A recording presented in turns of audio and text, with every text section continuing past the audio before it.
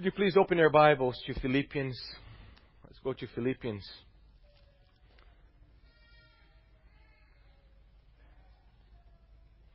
We're going to read a few verses from the letter to the Philippians.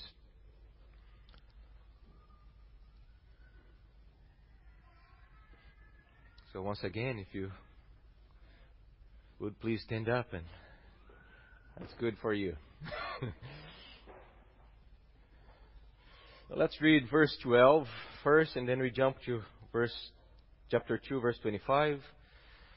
So chapter 1, verse 12, Philippians. Paul says, I want you to know what? Brothers. Now chapter 2, verse 25.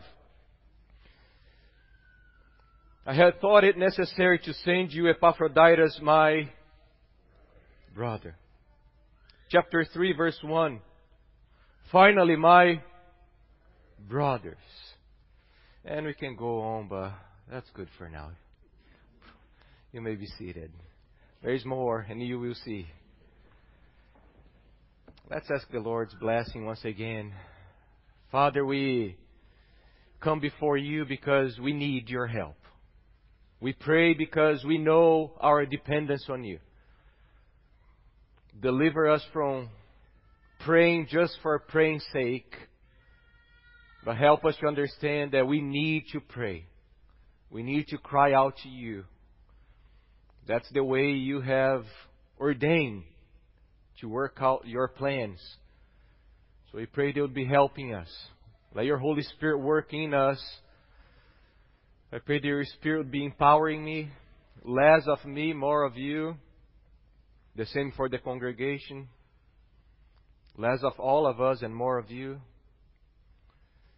Sharpen our minds. We pray for your church here in Salem. We pray they'll be blessing your churches. Pray that your people will be growing in the knowledge and in the grace of our Lord Jesus Christ today. We also pray for our brothers and sisters all over the world. Bless your church. Brothers and sisters in Canada who are being persecuted, we pray you'll be strengthening them. In Nigeria, in the Middle East, bless your people. We stand upon the promise that we will suffer, and through the suffering, your church will prevail. In Jesus' name we pray. Amen. Amen. In 2015, the Pew Research Center, they published a research entitled The American Family Today. The American Family Today. That was, I think, about 5-6 years ago. So the decline is even worse now. It says, family life is changing. Two-parent households are on the decline in the United States as divorce, remarriage, and cohabitation, better translated fornication, right, are on the rise. And families are smaller now, both due to the growth of single-parent households and the drop in fertility. Not only are Americans having fewer children, but their circumstances surrounding parenthood have changed. While in the early 1960s, babies typically arrived within a marriage, today, fully 4 in 10 births occur in women who are single or living with a non-marital partner. At the same time, the family structures have transformed, so has the role of mothers in the workplace and in the home. As a result of these changes, there is no longer one dominant family form in the U.S. Parents today are raising their children against a backdrop of increasingly diverse and, for many, constantly evolving family forms. 3 thoughts came to my mind as I was reading this article and think about the American family. First, we can see clearly how the institution of family has been severely attacked by Satan and the world system. That's just clear to see how the institution of family has been severely attacked by Satan. That's the first clear observation. Second, family is ordained by God, created by God to point to something greater. And that's God's family. Family is not for the sake of family, but family is always pointing to a relationship with the Father through the Son. That's very important. A family is composed of a man and a woman who gets married. And marriage is ordained by God and instituted by God to point to a greater reality. Not marriage for marriage's sake, but marriage for the sake of the gospel, pointing to the reality of Jesus and His people. That's very important. Third, though the American family has been changing, and I would label as devolving instead of evolving, God's family will not change. The American family might change, is changing and will change, but God's family will not change. The church will not change. The church is the only institution that has the promise of victory. I'm with you always. To the end of the days, I'll be with you. The gates of Hades will not prevail against the church. So though family might be changing, devolving, transforming, the church will continue conquering the family of God. Amen? And that's what we see today as we are working through Philippians. The family of God. The church as the family of God. And the great blessings and victory that we have there. Last Lord's Day we finished studying Philippians verse by verse. And now we are looking at some of the major themes and tracing throughout the letter and then applying to our church. Last Lord's Day we saw a biblically structured church. So we saw how a local church is supposed to be composed of biblically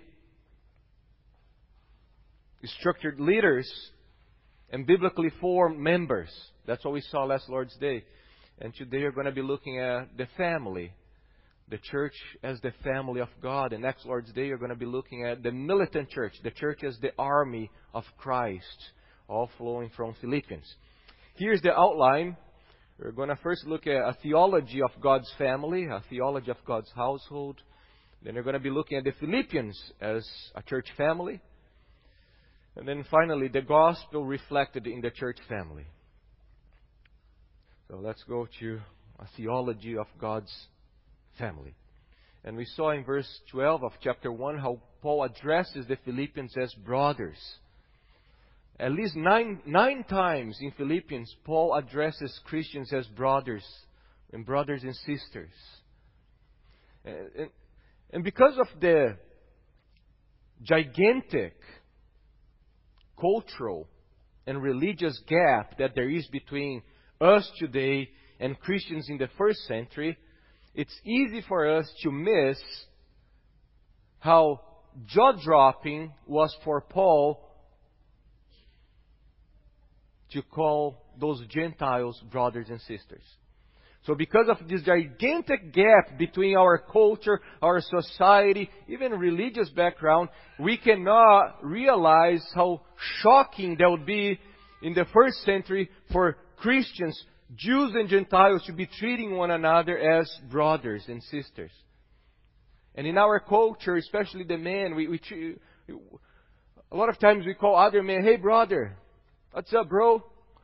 And in reality, we have no relationship with that person. There is no intimate relationship. And yet we call each other bro, brother, in a very superficial manner, right? But there is absolutely nothing superficial in the Bible when it talks about Christians being brothers and sisters. There's absolutely nothing superficial. I'll go farther and say that as we look at history of mankind, from the moment that there was the fall, from after the fall of Adam, whole history is moving to the adoption of God's children into His family. There is the inauguration with Christ, and there is the consummation when Christ returns. So let me just give you a brief biblical view of God's family. So we could go back to creation, and we must go back to creation. And we see in Genesis that God, the all-transcendent, the almighty triune God, creates the world to be His household. The description of creation is a description of the building of a temple. And the temple is God's household because that's where He dwells. So God is building His house. Eden is the fellowship room. That's where man and God have communion. That's how it is presented to us in Genesis. Adam and Eve are created to occupy the house, to have a relationship and dwell in His presence. And the relationship was to be one, just like Dan said earlier, a royal family. Adam and Eve, Adam, a son of God, a royal descendant, was supposed to have fellowship with his father in the Garden of Eden. Eden, the main fellowship room in the house, was to expand as Adam and Eve would multiply, increase, be fruitful, and have many image bearers of God. So that Eden was supposed to grow. The living room was supposed to expand with many sons and daughters reflecting the glory of God. But we come to Genesis chapter 3, and what happens in Genesis 3? The fall. Man falls from the state of a wonderful relationship with God the Father. The fall severely, drastically breaks the glorious access to the presence of God. The ability to dwell in the house of God is no longer available to mankind. Do you remember what happens to Adam and Eve? Can they dwell in Eden? No, they're kicked out of God's house. And the gates are closed and guarded. No longer access. All the sons of Adam are born outside God's family. As Paul tells us, we are born as aliens and strangers with respect to God's household. But the beauty and the glory of the gospel is that in the midst of all the brokenness and judgment of sin, our gracious God comes with the gospel.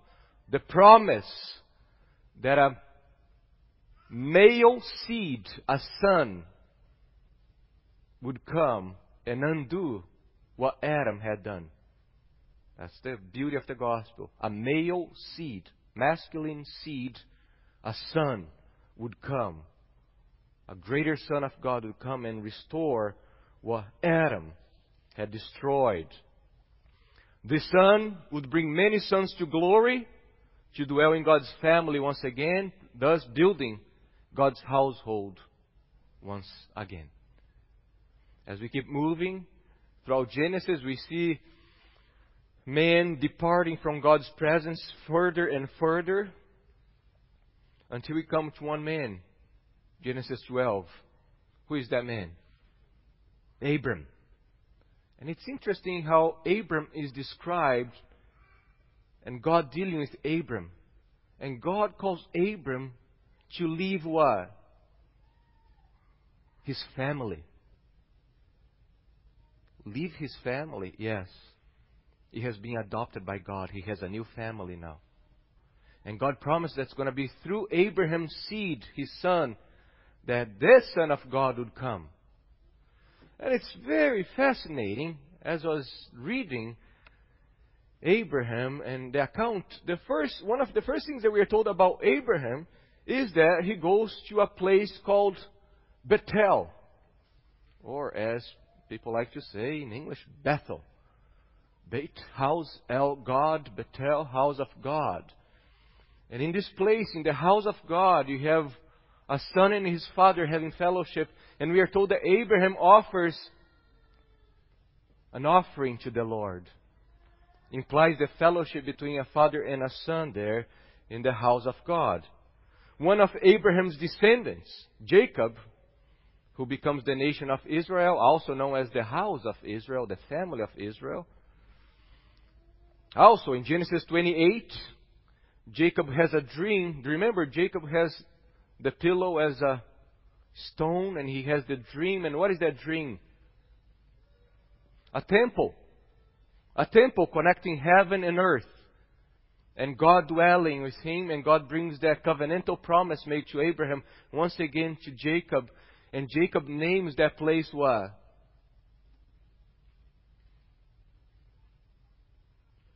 Surely God is in this place. And he names that place Bethel, the house of God. The house of God. God's continuing His covenant promise to bring the Son, even through a deceiver like Jacob. As we keep moving, we learn the descendants of Jacob, Israel, is adopted by God.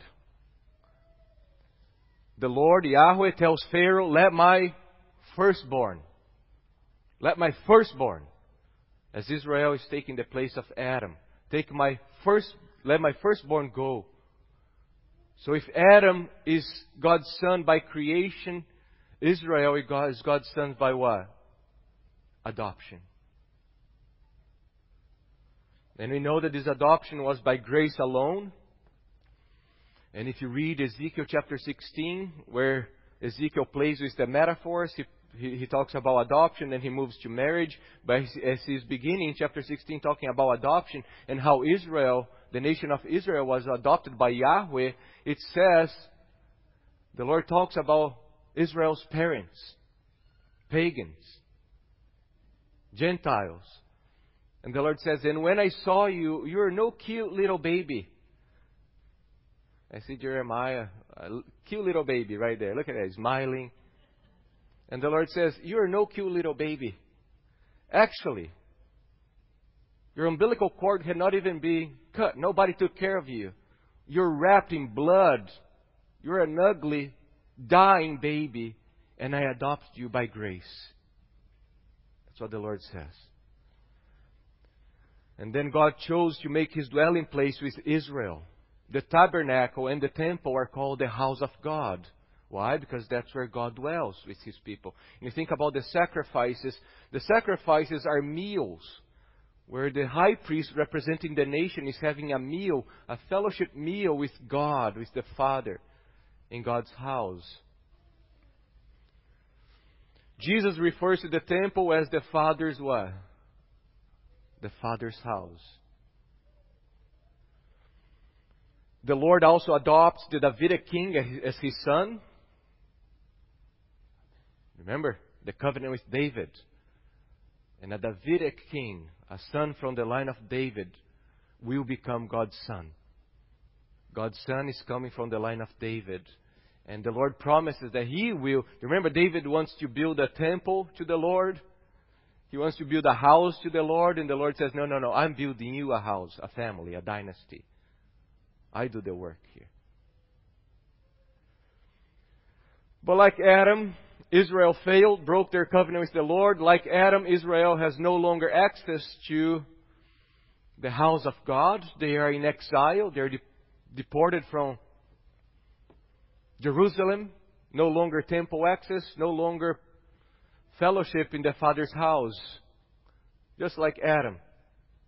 From the beginning of his adoption, Israel has been showing themselves to be disobedient to their father, rebellious, grumbling, arguing. And then later becomes a divided family after David and Solomon. The kingdom, the family splits, and a divided house cannot endure. All this was leading and pointing to the coming of the Son of God, the last and better Adam, the true Israel, who would build the true and everlasting household of God, thus bringing many sons to glory. So the gospel of Jesus Christ is the announcement that in Jesus and through Christ, men and women who were once children of the devil, men and women who were children of wrath, now because of the Son, they can be adopted into God's family and have fellowship with God once again. That's the gospel, brothers and sisters. So you can trace from Genesis to the end. Because in the end, in Revelation, Apocalypse, what do we have? Man and God dwelling once again. The Father and His kids in a garden-like temple. Ian Duguid, he says, the twin themes of the adoption of Israel and the line of David find a common fulfillment in Jesus Christ. In His divine nature, Christ is God's Son from all eternity. Yet, as the true Israel and the true Son of David, He is the heir of all the promises of sonship made to Israel and to David. And I would go back even further. All the promise of sonship made to Adam and Eve and to Abraham. As a result, when we are united to Christ by faith, we too receive a share in that sonship and the privilege that go along with it. As the Apostle John says, to all who did receive Him, who believed in His name, He gave the right to become children of God. See, sometimes people say, some zealous people in Reformed circles say, the Bible never talks about receiving Jesus, accepting Jesus. Right here. To all who did accept Him, receive Him. But there is an order, right? We receive Him because He first received us. But to all who did receive Him, the Son, who believed in His name, He gave the right to become children of God. Our adoption as sons of God thus comes through union with Christ and cannot be experienced apart from it. In Christ and in Him alone, we receive the adoption that gives us an undeserved share in the promises that were made to Him and the privileges that He has earned as God's Son. Indeed, the reason that Christ came to this earth was so that He might give us adoption as God's sons. Galatians 4:5. And that's very important. So when you see Paul calling Christians brothers and sisters, he's tracing back this whole massive theology from creation to consummation. So for example, in Ephesians 2, Paul says, starting verse 12, Ephesians 2, Remember that you were at that time separated from Christ, alienated from the commonwealth of Israel, and strangers to the covenants of promise, having no hope and without God in the world. But now in Christ Jesus, you who once far off have been brought near by the blood of Christ. For He Himself is our peace, who has made us both one and has broken down in His flesh the dividing wall of hostility by abolishing the law of commandments expressed in ordinances, that He might create in Himself one new Adam, one new man, in place of the two, so making peace, and might reconcile us both to God in one body through the cross, thereby killing the hostility. And He came and He preached peace to you who are far off, and peace to those who are near. For through Him we both have access in one Spirit to the Father. That's the gospel. So then you are no longer strangers and aliens, but you are fellow citizens with the saints and members of the what? The family, the household of God, built on the foundation of the apostles and the prophets, Christ Jesus Himself being the cornerstone, in whom the whole structure, being joined together, grows into a holy temple. Remember, the temple is God's house in the Lord. In Him, you also are being built together into a dwelling place for God by the Spirit. So, brothers and sisters, don't ever take lightly. Don't ever take lightly when the Bible, especially Paul, over 100 times he calls other Christians brothers and sisters. There is this massive theology that from the moment there was the fall, we lost sonship. We are no longer in a relationship with God and in need of a Son who would come and bring us back to the Father. So,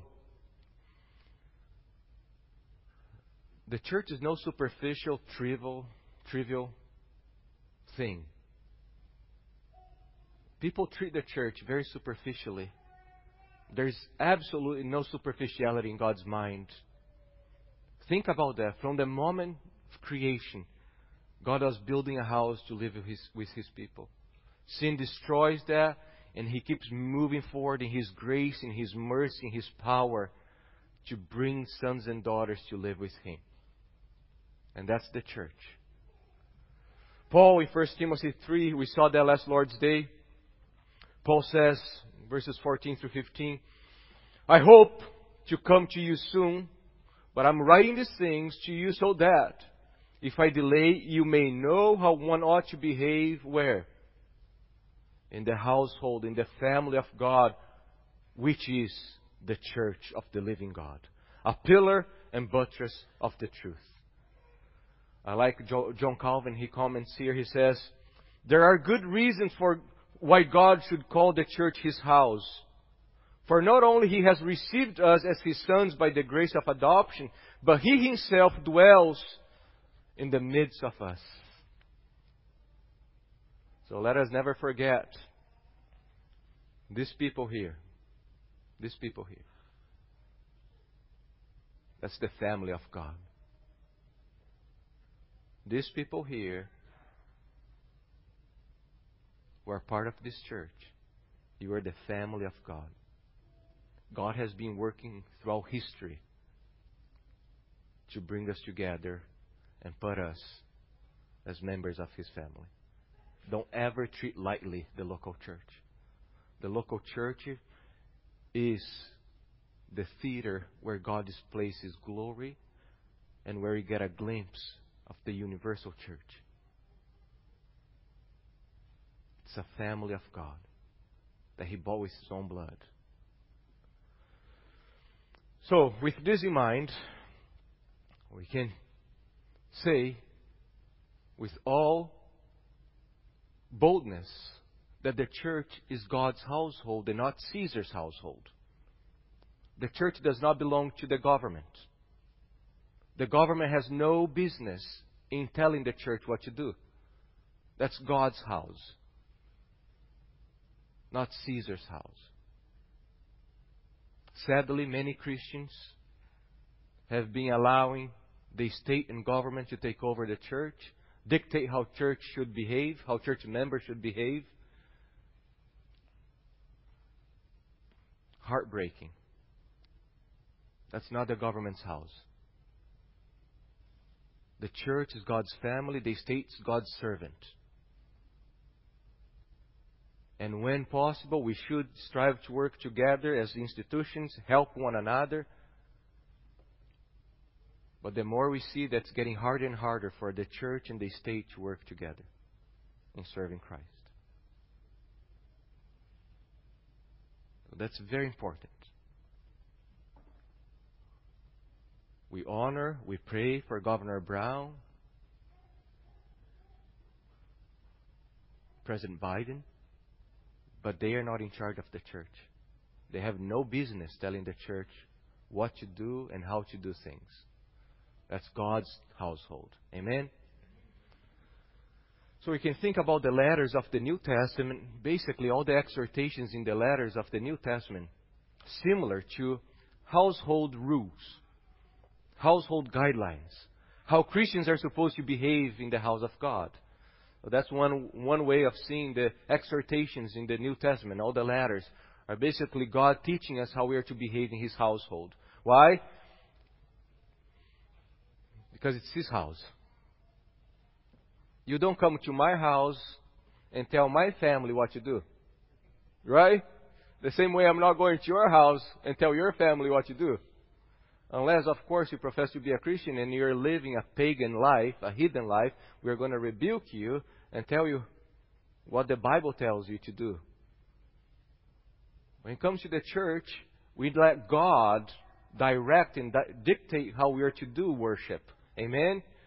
So, everything we do here in this church is grounded in our conviction of the Scriptures, what the Bible is teaching us. There were things that we used to do and we stopped doing because we could not see clearly in the Scriptures as God endorsing that. That's very important because we see churches doing whatever they want, as if God had no sovereignty over that place. One scholar, he writes, and that's important to see the Greco-Roman culture of families and household. He says, the Greco-Roman household consisted of different groups, duties, and responsibilities. Very similar to the church. And in larger homes, stewards were given authority to see that each did her or his share so that the master's purpose might be achieved.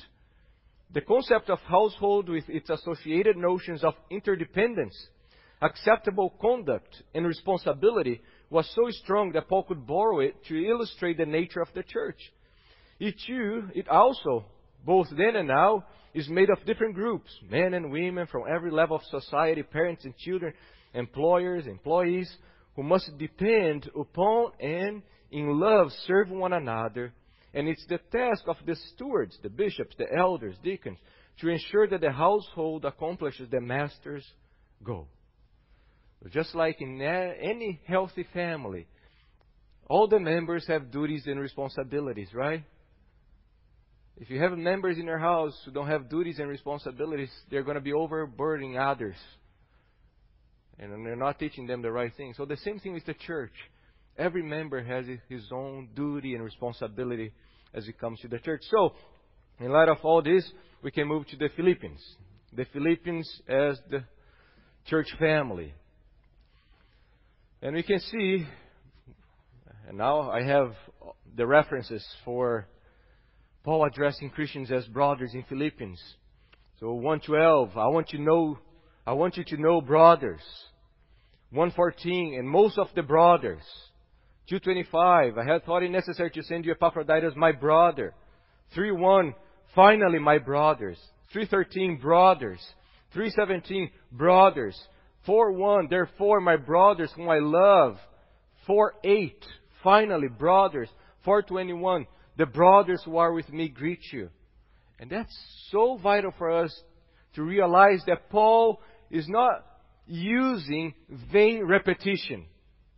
Paul, you need to work on this mannerism of yours. Always saying brothers, brothers. By God's grace, I have people who help me. Because speaking in public is a very difficult thing. So some beloved brothers and sisters, they come and help me. And they say, oh, you have been saying this word too much. Oh, thank you. I need to pay attention to this. And sometimes we think that's what Paul is doing. The repetition of brothers, brothers, brothers. Just mannerism. Paul, you got to stop. No. It's flowing from a theological understanding where he is in the story of God. And how God has adopted him and brought others into his family. And these Gentiles now are his brothers and sisters. So that's flowing from a heart that understands the gospel. Not of a man who is just repeating vain words. Amen? Sometimes it's easy for us to think that Paul is just... He can't think about other words, so let's just say brothers. Right? And sometimes you see that in churches too. People use the word brother in a very superficial manner. May the Lord deliver us from this. Hope we have an understanding as we are going through this beautiful book here. So I just want to give you looking at Philippians, 5 practical applications as related to the church family in Philippi and applying that to our church family here in Salem, Oregon. First of all, first application. There must be an intimate, a close relationship between the members of the local church. So in light of the truth that the church is God's household, each local church is to reflect this truth by the way that the members behave and treat one another. There must be an intimate, close relationship between the members of the church. It's heartbreaking to see Christians who are part of the same church and they don't even know each other. Oh, you go to the same church that I go. Whoa! Can you imagine in a household, family members coming to a table and, who are you? I've never saw you here before. So there must be this intimate, this close relationship between the members. Knowing each other's needs, knowing each other's joys. And that's what we see throughout Philippians. Paul is informing them, I want you to know, brothers. The brothers in Philippi know that Paul is being afflicted, so they send an offering to Paul. There's mutual knowledge, concern, knowing each other's needs and joys. And there must be that in a local church, to be a family. And imagine in a household, after 10 days, somebody says, hey, little Johnny, one of the brothers, he has been in his room for 10 weeks. With fever. Probably dead by now. But you see, that's strange, right? By no means that would happen. But then, that's okay in the church. Nobody cares about each other's needs, joys. So, and we see throughout the letter to the Philippians, as a family, you're supposed to know when family members are missing, sick, happy, sad, prospering, suffering. Mutual responsibility. You have the responsibility of letting others know, and we have the responsibility of seeking information from each other. Amen? Now, sometimes people, they don't tell anybody about what's going on in their lives, and then they get upset, sad, and angry that nobody cared for them. Please let us know. Help us. And we want to help. But we also need to go after. How are you? How are you doing? Do you need anything? So there must be this mutual seeking to find out about each other's joys and happiness, needs. So the members of this local church are to be a priority in your life. And that's completely countercultural to say that the members of your church must be a priority in your life. By no means. And the Word of God says, yes, by all means. Look what Paul says, Galatians 6:10. So then, as we have opportunity, let us do good to everyone. And especially to those who are of the household of faith. Do good to all, but especially to those of your local church. The household of faith, Paul is applying here to the church in Galatia. Second, the church is to be marked by deep affection between the members of the family of God. The church is to be marked by deep, not superficial, deep affection between the members of the family of God. And that's what we see throughout this letter. It's beautiful how the letter opens and closes with Paul showing his affection to the Christians in Philippi. So, for example, he says in Philippians chapter 1, he says, verse 3 and 4, and I think you have in the overview, the projector, he says, I thank my God in all my remembrance of you, always in every prayer of mine, for you all, making my prayers with joy. Oh, it's right for me to have this pattern of thinking, feeling, and acting about you all, because I hold you in my heart. For you are all partakers with me of grace, both in my imprisonment and in the defense and confirmation of the gospel. For God's my witness, how I long, how I yearn for you all with the affection of Christ Jesus. That's how he opens the letter. And then he closed the letter in chapter 4. Therefore, my brothers, whom I love, whom I long for, my joy, my crown. And by doing that, Paul is teaching them that's how they are supposed to feel and see each other. To have the same affection. Paul is setting an example. The affection that I have for you, there must be between the members of this church also. Longing for one another.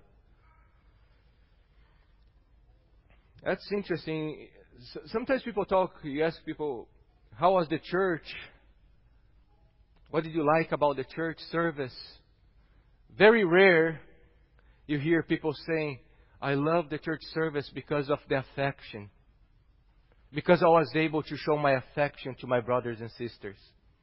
Have you ever heard anybody saying that? How was service today? It was wonderful. I was longing to see Dan and Susan, Hannah. I was able to see them. It was wonderful. We don't hear that. Often people complaining about the music, complaining about the preaching, or just talking well about the preaching. We never hear people saying, how was church? How was the service? It was glorious. I was able to see the people whom I love the most. How could that go bad?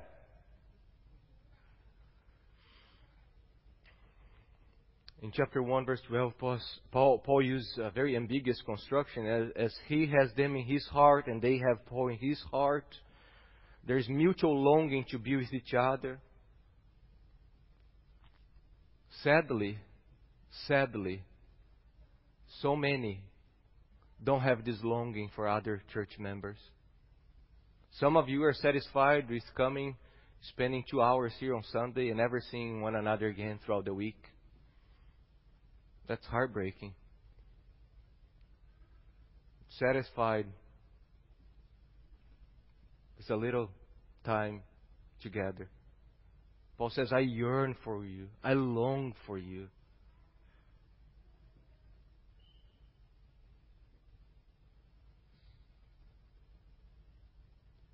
Can you imagine, tell your wife, I'm good seeing you once a week.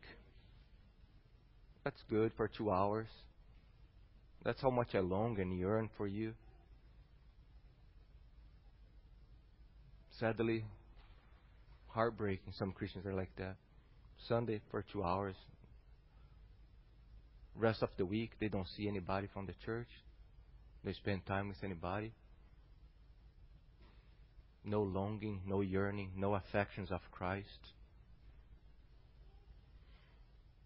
Also, you hear Christians say, I can't wait to move and go to the woods.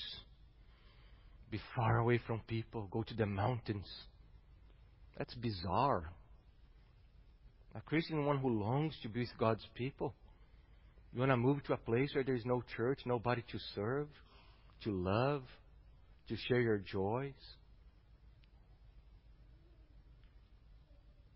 On the other hand, you hear people complaining, there is no church in town. There is no church in town. Maybe there is no church in town. Maybe you need to move out of that town.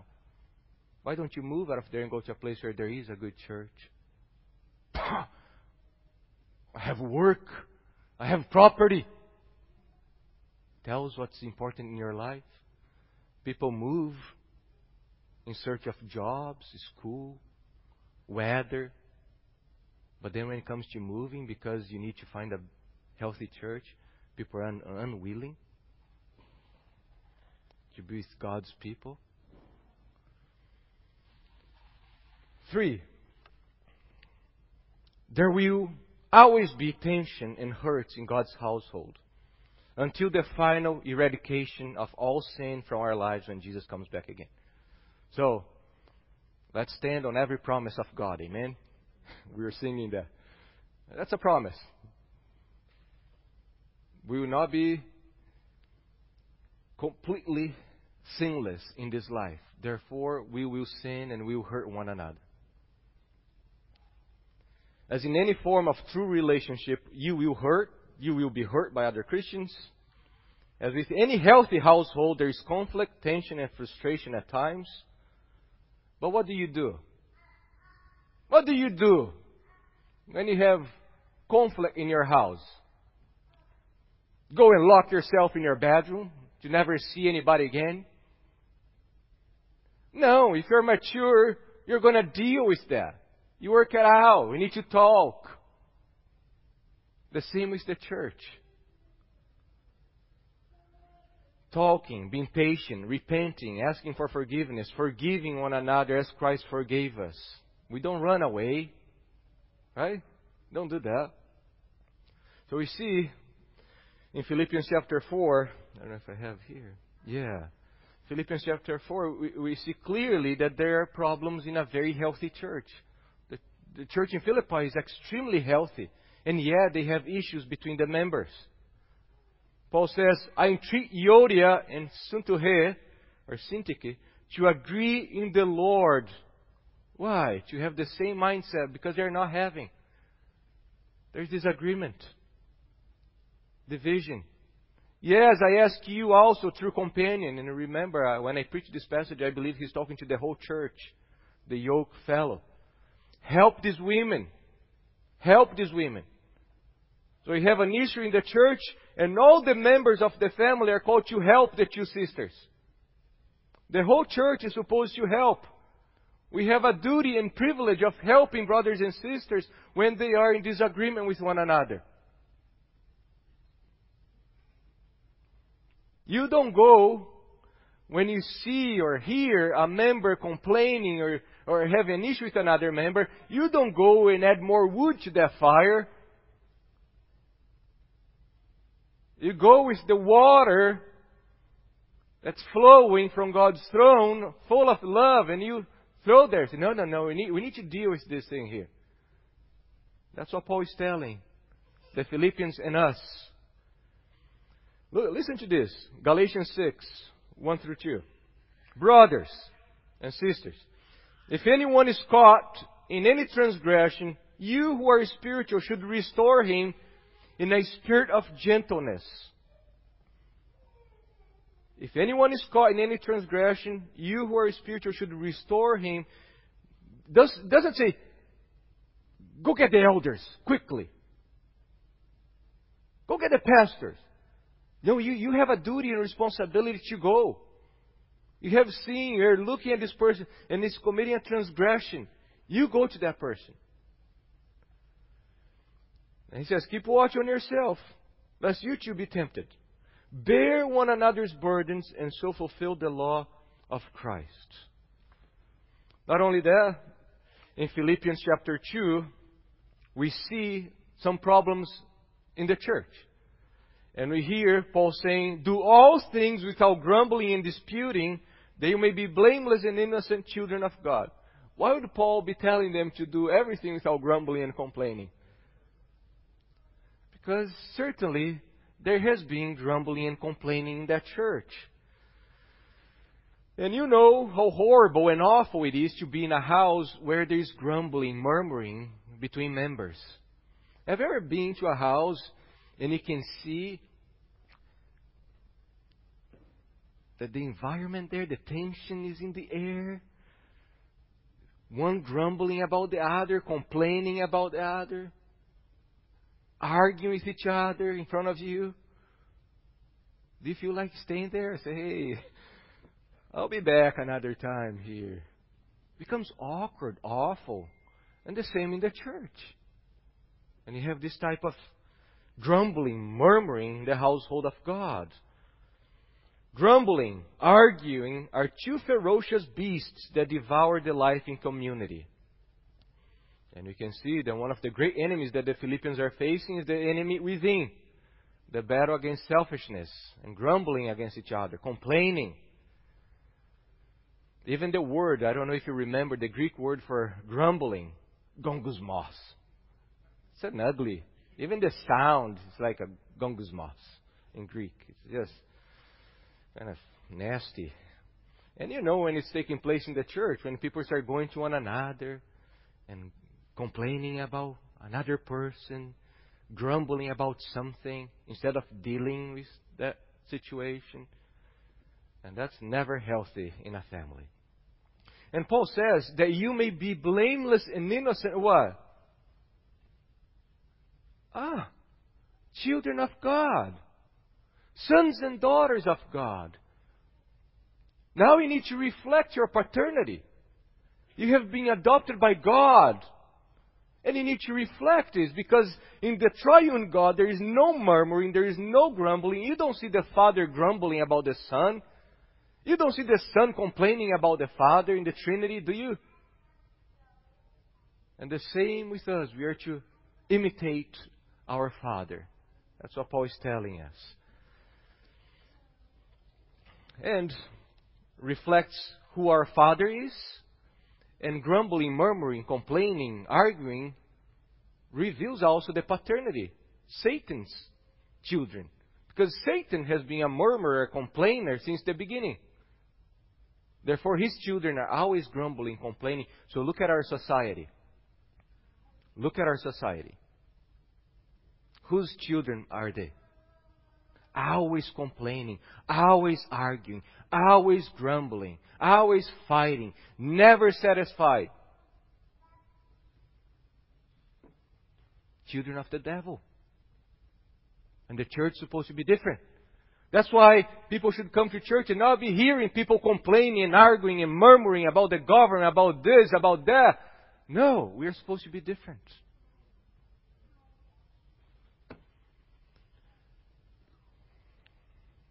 Fourth, there must be faithful examples of godly character in God's household. Just like in any family, you want the younger ones to follow the example of whom? The older ones. And the older ones are to be setting the example for the younger ones. So this week was really key. We saw Apollo with a rag scrubbing the floor. He had dropped something. Do you know why he was doing that? Because he saw someone older than him doing that, cleaning when dropped something on the floor. And the same thing, that's what Paul has been saying throughout Philippians. So you can check with me, Philippians chapter 3. Look at verse 17. Brothers, join imitating me, and keep your eyes on those who walk according to the example you have in us. And then in chapter 4, verse 9. What you have learned and received and heard and seen me, practice these things. So, throughout the letter, Paul is showing himself as an example. He commands them to imitate him. He shows Timothy, he shows Epaphroditus as good examples to be followed after. And there is the command. And then you think about God's household. We have a perfect father to follow his example. That's what Paul says in Ephesians chapter 5. To walk in love, just like God the Father. We have the perfect oldest brother, Jesus Christ, the firstborn, to follow his example. So you have no excuse. Amen? I didn't have a father. Have you been adopted into God's family? You have the best father. You have the best father. And then inside the church, you don't have perfect examples, but you have faithful examples. Imperfect but faithful examples. Fathers, mothers who follow Christ, brothers, sisters. And that's exactly what Paul tells in Titus. So we can go there to Titus chapter 2 really quickly. Titus chapter 2.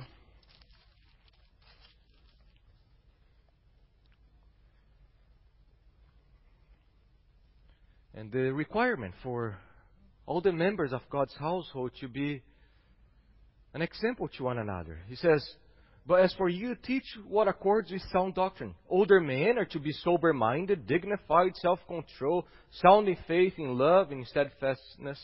Older women, likewise, are to be reverent in behavior, not slanderers or slaves to too much wine. They are to teach what is good, and so train the young women. That's the mother's role in ancient times. And now it's being passed into the church ladies, the older ladies. And let me tell you, if you're in a church and there's anybody younger than you, you should be living as one who is a mom in Christ, setting an example. And so train the young women to love their husbands and children, to be self-controlled, holy, working at home, kind, submissive to their own husbands, that the word of God may not be reviled. Likewise, urge the younger men to be self-controlled. Show yourself in all respects to be a model of good works. So, examples. In a household and in God's household, there must be faithful examples. And I pray and I hope that you all are striving to be faithful replicas to the younger ones. Amen? No excuse here.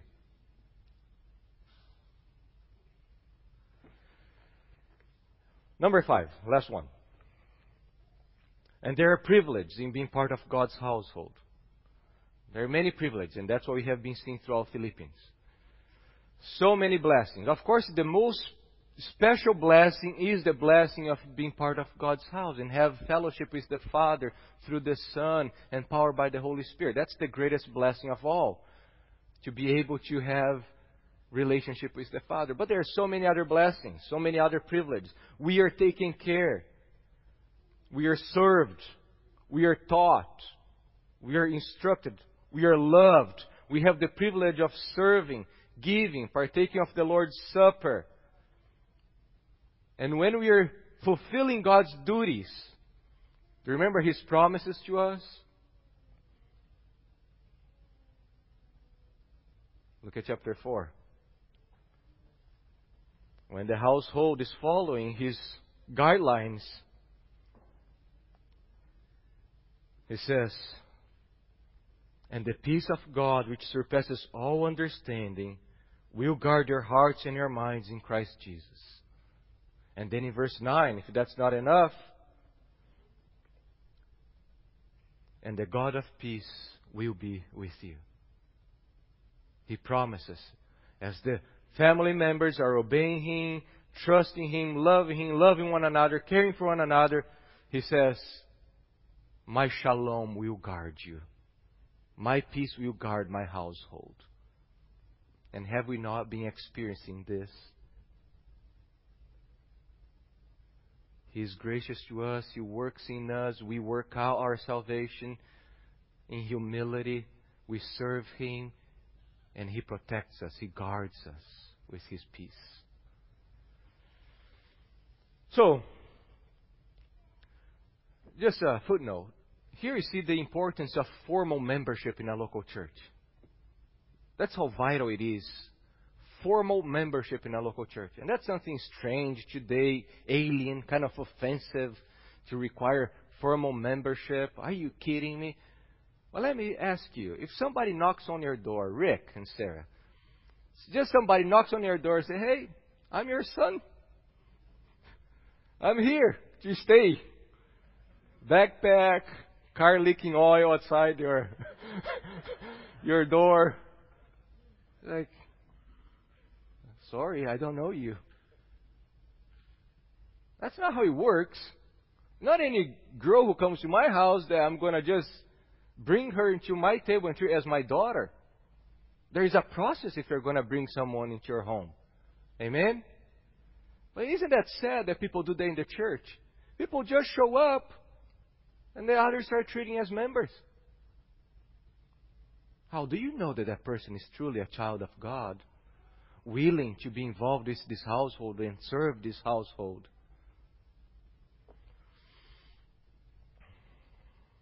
Also teach us how one is to leave God's household. The easiest and most normal thing in our day is people to just walk away from the church. "I'm not happy here. I'm just walking away from this." Can you do that in a family?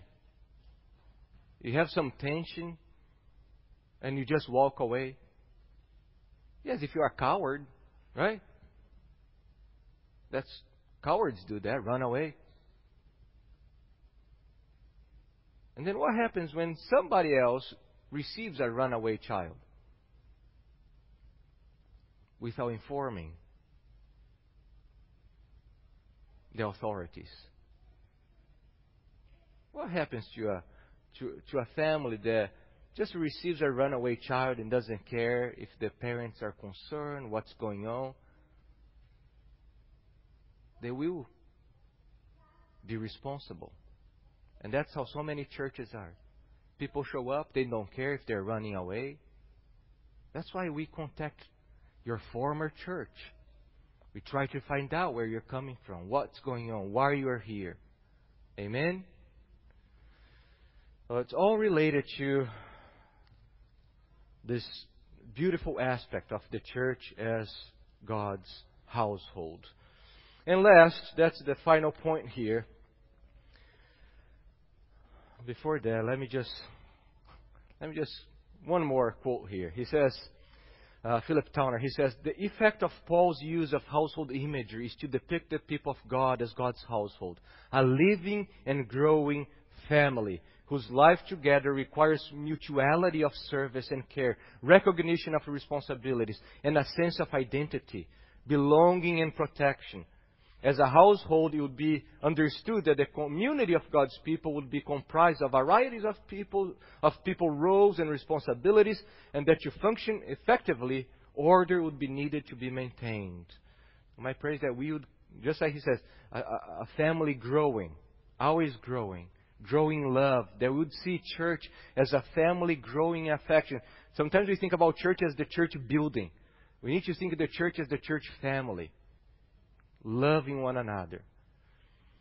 So, finally, the last point, the gospel reflected in the church family. For me, this is one of the most precious verses in Philippians.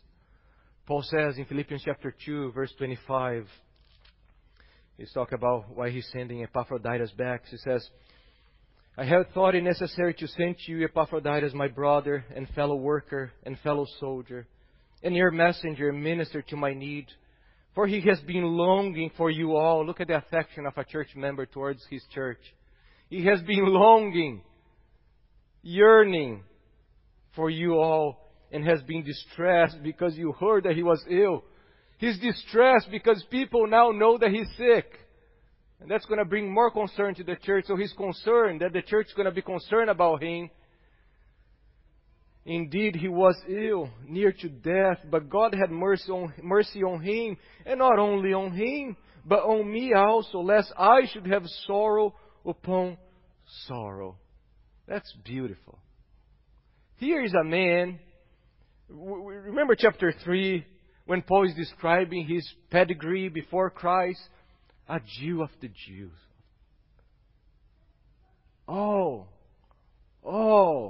His status as a Jew. And now he's getting this man, Epaphroditus. Maybe his name is derived from Aphrodite, the goddess. Who knows? A Gentile. And he says, my brother.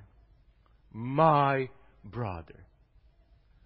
The language of brother, first of all, adelphos in Greek, was related to someone who shared the same womb. He came from the same womb. Also was related for someone who was sharing the same paternity, was a brother. And lastly, the term brother was used also for similarity. So Job can say that he's a brother of jackals. Do you remember? I'm a brother of jackals. Why? Because he's just being destroyed. He's just a filthy beast, just like jackals were. His similarity. So you think about Paul now saying about Epaphroditus, my brother. My brother. How can this man who was hated with all his guts, Gentiles, now calling this Gentile my brother? What happened? That's the gospel of Jesus Christ. That's the gospel. Paul and Epaphroditus, they come now from the same womb of God's grace and mercy. They share God's womb of grace and mercy. Paul looks at Epaphroditus and he sees in him the family likeness, the resemblance, not of physical resemblance, but the resemblance of Christ. There is the blood of Christ flowing in both veins. So he can say, my brother. Why? Because he is just like me. He's just so similar to me. You look at Paul and you see a man who loves the church, who gives himself to the church. And you look at Epaphroditus and what do you see? A man who loves the church and gives himself to the church. That's why Paul says, my brother. We share similarity. We share the same womb. We share the same Father through Jesus. And it's only the gospel of Jesus that has the power to unite people. Only the gospel has the power to unite white and black, red and yellow. I don't know why I say yellow. Usually yellow is when you're really sick, right? I remember going to the doctor the last time. I was yellow. Looked like some really bad sickness. But yeah, brown and red, whatever. Only the power of the gospel. Bring together North Koreans and South Koreans, Japanese and Chinese, Indians and Pakistanis, Syrians and Israelites, poor and rich, educated and uneducated, Brazilians and Argentinians, Americans and Canadians. Only the gospel has the power to unite these people with affection. Amen? No social reparation, social justice can do that. No. Only the gospel of Jesus Christ. Through the gospel of Jesus, we are removed from the family of Adam, removed from under the domain and paternity of Satan, and we are transferred to the family of Jesus. God is our Father. That's why Paul says, my brother, not just a brother, but my brother. There is a profound fraternal affection between them. So much love, so much affection between them that Paul says, God had mercy not only on him, but God had mercy on me. Because if Epaphroditus died, I would be drowning in sorrow. That's how they love each other. One scholar says, Jesus' blood shed for us on the cross binds believers together more tightly than DNA could ever do. We are now brothers and sisters in Christ. And Paul rejoices in that union. And let me tell you, sometimes you hear people saying, oh, this church is just like family. Wrong. The church is family. Oh, I love that church. Just like a family. No. The church is the family of God. It is the family. And my relationship with you are much tighter, much closer than with my earthly family. And it's when Christians live in light of this truth that we shine the true light of Christ into this dark, divisive, hostile, segregated, unloving, selfish world. It's when people see affection, true affection between church members. Have you noticed that? Some of your family members start asking you, some people at work start asking you, why are you always talking about your church? Why every time you're going to do something, you invite people from your church? Why instead of family things, you're going to be with your church? I know I'm not the only one who have heard that. And that's a great opportunity. The door is wide open just to proclaim the gospel of Jesus. Here's why I love being with my church. And you tell the gospel. You tell the gospel story. How Christ saved you. How from in Adam you lost your paternity. And everyone outside Christ has no loving, gracious father and family like we do. Suddenly, you start seeing the educated with the uneducated, the rich and the poor. People with very different backgrounds, different colors of skin, different hobbies.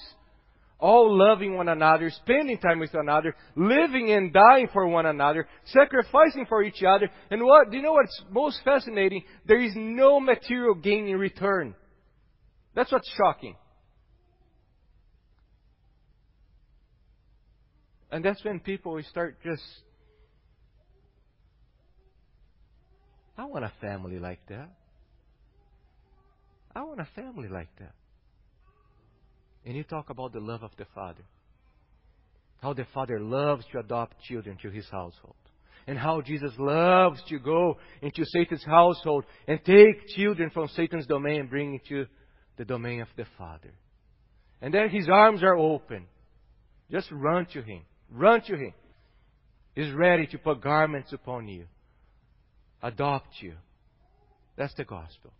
And then we join our voices with the Apostle John and say, how great is the love of the Father that He's lavished on us. Wow. What is the demonstration of the love of the Father? We have bigger houses? Bigger savings? We can travel more? And He says, how great is the love of the Father that He has lavished on us, that we should be called children of God. And then He just bursts. And that's what we are, children of God. Oh, Father, we thank You for Your love and Your care towards us. Thank You for Your plan of adoption, salvation, redemption. Thank you for this church. Thank you for saving us. Thank you for sending your Son, the Son of God, the better Adam, the true Israel. Thank you for the Holy Spirit that seals the adoption, that causes us to love the Father and the Son. I pray that you do unite our hearts, Lord. Help us. We are your household. We are your family by your grace, and we need your help. When we hurt one another, when others hurt us, help us to be humble. Help us to be gracious. Enlarge our hearts to have more affection for one another. Help us to yearn, long for one another. Help us never to be satisfied with only Sundays. Deliver us from selfishness, Lord. So that we may show your love to others. Your great work in our lives to the lost.